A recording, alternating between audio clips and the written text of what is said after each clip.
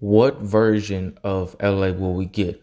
Will we get the one that dominated in 2020, winning the championship for Los Angeles Lakers? Or will we get the shit one that happened last season where it was just a complete disaster, 41 different lineups, injuries, people that can't shoot, man, we don't need that again. And I blame, really, in my opinion, it was everybody. It wasn't just Russell Westbrook. It was everybody. I already told you guys before. This is my last time saying it. Front office, LeBron James injuries, AD's injuries, Frank Vogel, Russ. So it was AD.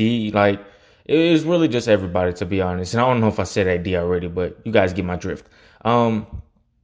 So we need to get the version that happened in 2020.